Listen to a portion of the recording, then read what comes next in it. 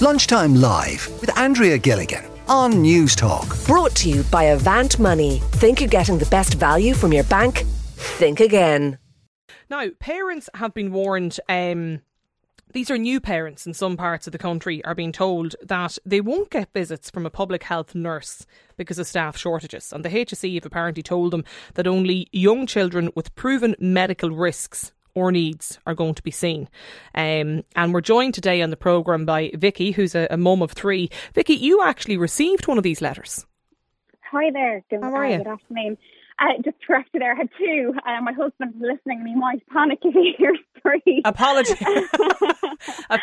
Apologies, Vicky, apologies. Oh, good. Yes, so I received the letter there at the end of June. To be honest with you, I'm still in a little bit of shock about it. Yeah, so what happened, or what did the letter say?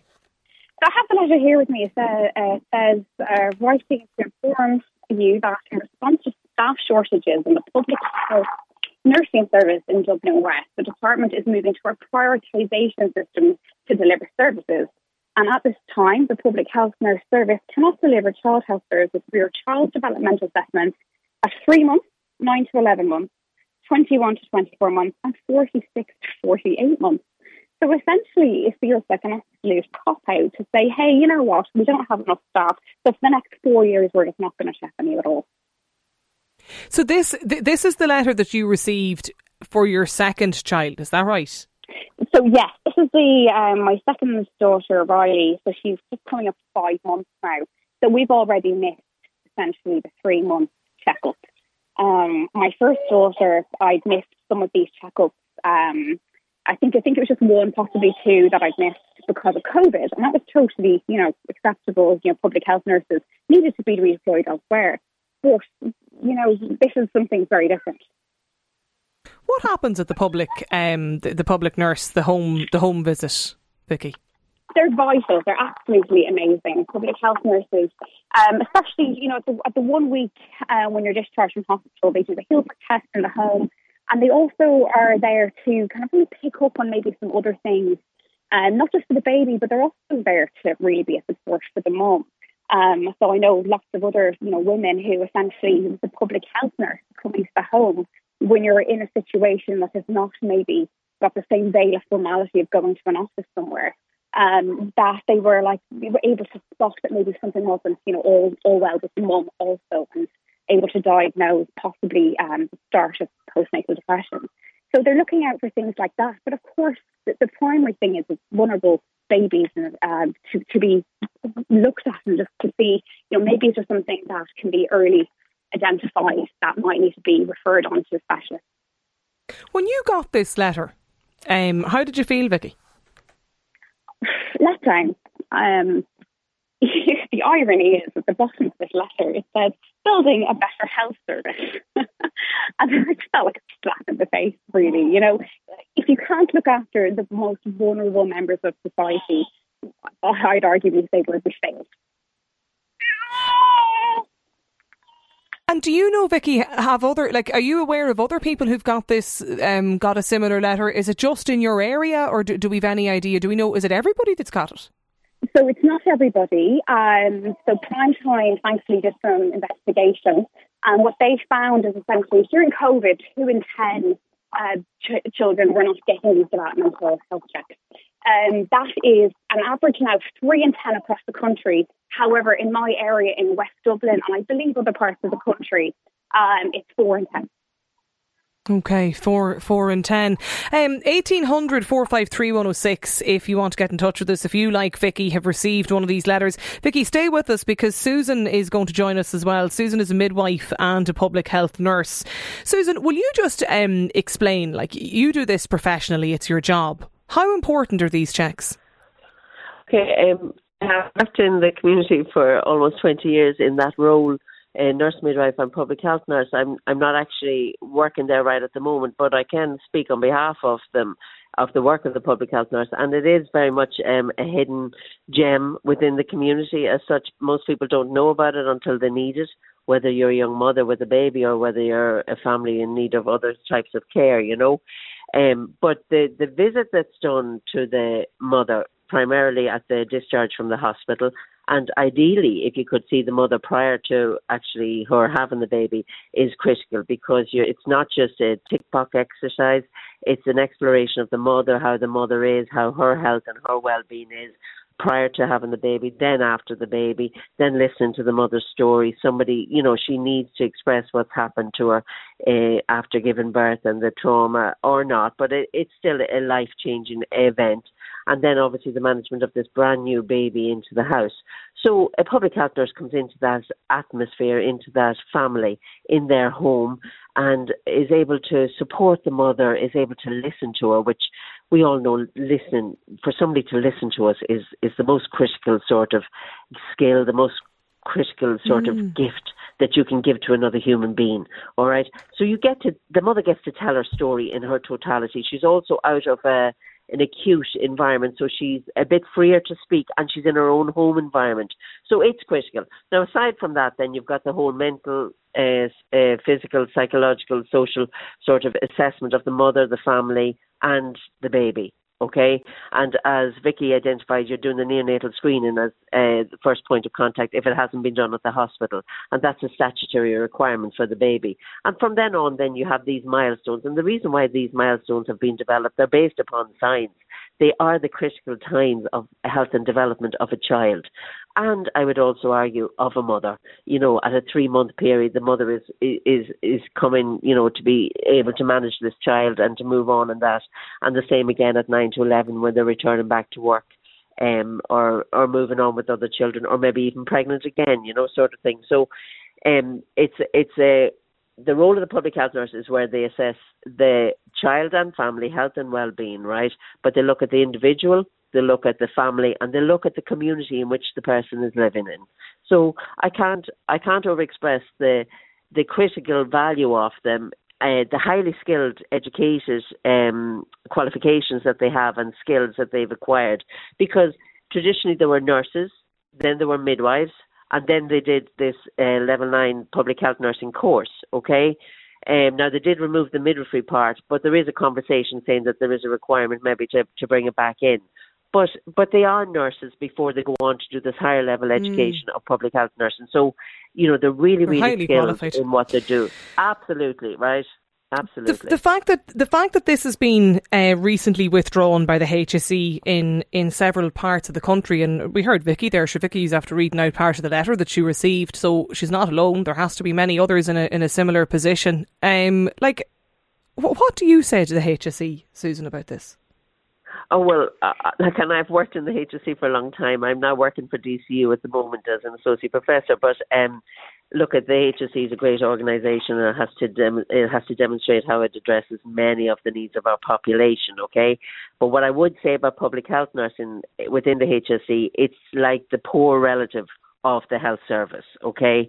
The public health nurses, they don't just do babies and mothers and families. They have to deal with discharges from hospitals, terminally ill patients, palliative care. They have to do with the dressings, chronic disease dressings.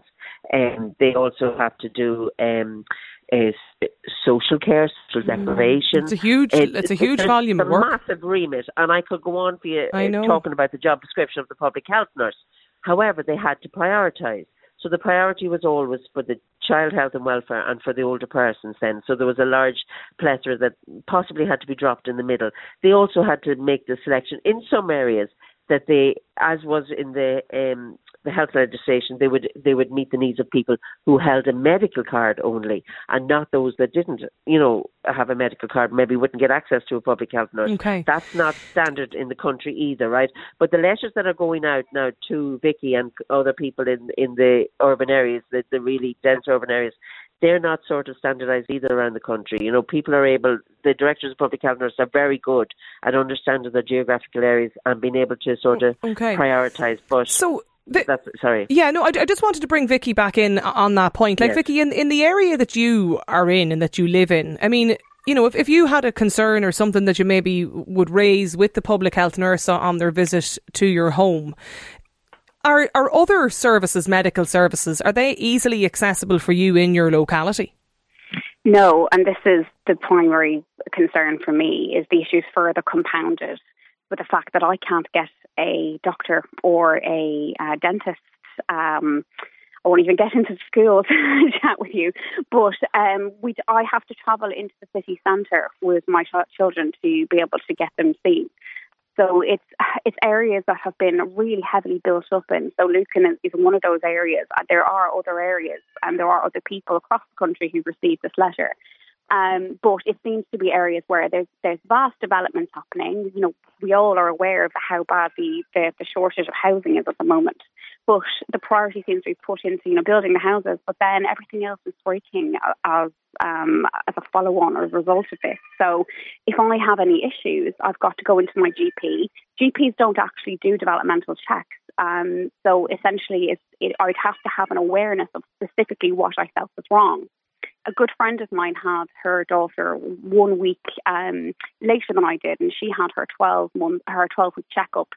And at that appointment, 3 things were flagged. And, you know, these were, you know, maybe a mole and head circumference and hip positioning. Now, these are 3 things. You know, I have a child, thankfully, but these are 3 things I wouldn't be checking. I'm not going, you know, I don't have charts in front of me that say, hey, this is what the head circumference should be, or when to have a concern about that. Or especially, you know, the few pages of letters they gave us in with this enclosed letter, just some resources to look at, are not I believe it was Susan there, she mentioned how qualified these public health nurses are. You know, 3 sheets of paper are not a replacement for all of that training. But that's the point though, Susan, isn't it? Like, I mean, whatever, if there's going to be a withdrawal of visits because of staff shortages, surely Vicky should be in a position to get access then to other services within her local area. Oh, yeah, but this goes into a bigger development space, where you would sort of make a case that obviously we know about social determinants of health, that it's about where you live, where you're educated, where you receive all your services. That's what determines the type of healthcare that you will have, and this sort of state of your health that you go from through the lifespan, okay? And what Vicky's highlighting is that there's been massive developments all around the country, around the urban outskirts, right? But they haven't been supported by the development of the structures and the infrastructure that's required sort of to establish healthy sort of environments for people where they live and that. I do need to, you know, sort of speak to what Vicky said there about the actual role, the actual sort of detail in the role of what the PHN was, and the fact that they are able to pick up, they are able to screen, identify, pick up and refer to the appropriate with the prioritisation required, okay, in relation to issues that she's raised there, in relation to very much hip dysplasia, eyes, ears and head circumference and other weight issues, and also weather issues, Andrea. Just, Vicky, the reason, like, you obviously moved out, did you, outside of Dublin, and were you just not able to get a local GP to join the list? Is that what happened in your own area? So I'm still in Lucan. I've been here for 4 years. I'm still within Dublin, the boundaries of Dublin. Okay. And since I've lived here, I have even inquired around local areas or even in Leixlip and surrounding Selbridge, and asked GPs, can I go on a waiting list? And they won't even take a waiting list. Such are the numbers that they're currently dealing with on their lists. And is that the case? You mentioned dental as well. Is that the case for that too? Yes, yeah.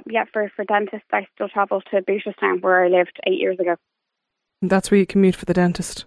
Yeah. Yeah, okay. I don't know if there's any, like, is there any way to appeal this, Vicky? Or, I mean, can you contact the HSE or? I lodged a complaint, which I've yet to hear back from other than the automated response. I do have in the letter, they essentially it's signed off by Anne Linnet, and there's a phone number there, but I mean there's no opportunity. I haven't heard anything back. Okay, you can't. I'm hoping. Obviously, I'm grateful for you covering this today. We've also some of the other mums that I know have been affected on prime time, but we're yet to hear any real honest response from you. Yeah. Okay. Well, just when you mention other people affected as well, I think we've Emma's on the line in Tipperary. Emma, what's your experience? Hi, Andrea. How are you? Good, thank you. Andrea, I have a 1.5-year-old and a 2.5-year-old Irish twins, and both of them were born during lockdown. And I suppose I'm just very shocked to hear that the public health nurse checks are still being limited, because actually both of my babies received very, very little public health checks at all. My second baby especially, her first public health nurse check was when she was 10 months old, and instead of a home visit, I had to bring the two kids 20-minute drive to the clinic, and the timer went on as soon as I went inside the door, and the two of the kids were checked in under 15 minutes. Emma, what do you mean the timer? They had a timer. For the appointment? Yes. Is that common? Well, I suppose at the time maybe public health advice was that being indoors during COVID. Okay. Okay, maybe, yeah. But otherwise, I mean, post-COVID or before, pre-COVID? Well, if it was, I wasn't aware of it. So I don't think so. But I suppose, look, for everybody's sake, I understand that public health nurses need to keep themselves safe and healthy as well. So that wasn't really the main issue, but I suppose it was the fact that my 10-month-old, this was her first ever check, and what would have been, would have been almost 2, I suppose he was 18 months at the time, it would have been his first in-person check since he was 1 week old. So there was a lot of normal checks that had been missed at that stage. So the first in-person check, instead of coming to the house, I had to bring the two kids out, and it was timed to within 15 minutes for both of them. Yeah. Now, bearing in mind, he being 18 months, there was more checks that were done, as in developmental checks, whether he was able to write or understand words or build blocks, then the normal measurements, checking the hips, checking all of the standard developmental checks. So it was rushed. Yeah, was your understanding then, Emma, that this was sort of a COVID measure, and now that a lot of the measures have been relaxed, that this would no longer be the case? Are you surprised to hear about that letter Vicky got? I'm really shocked. Really shocked, because I mean, I know COVID is still in the community. I hate to say rampant in the community, it is, but I mean, I would have imagined that services would be prioritised, and that obviously developmental checks when it comes to vulnerable babies, children and their mothers or primary caregivers, I would have imagined that they would have been one of the first to be, to return to as normal best practice, as reasonable. Yeah, okay. Well, I'm really shocked. I see it seems to be because of staff shortages is what's cited here. I can see as well from the letter too. Emma, thank you for getting in touch with us here on the programme today. lunchtimelive@newstalk.com. That is the address. The email address, if you do want to get in touch with us. We are going to be chatting about the, Rip-Off Nation, the costs, how the prices for your day out are going through the roof. Lunchtime Live with Andrea Gilligan. Brought to you by Avant Money. Weekdays at midday on Newstalk.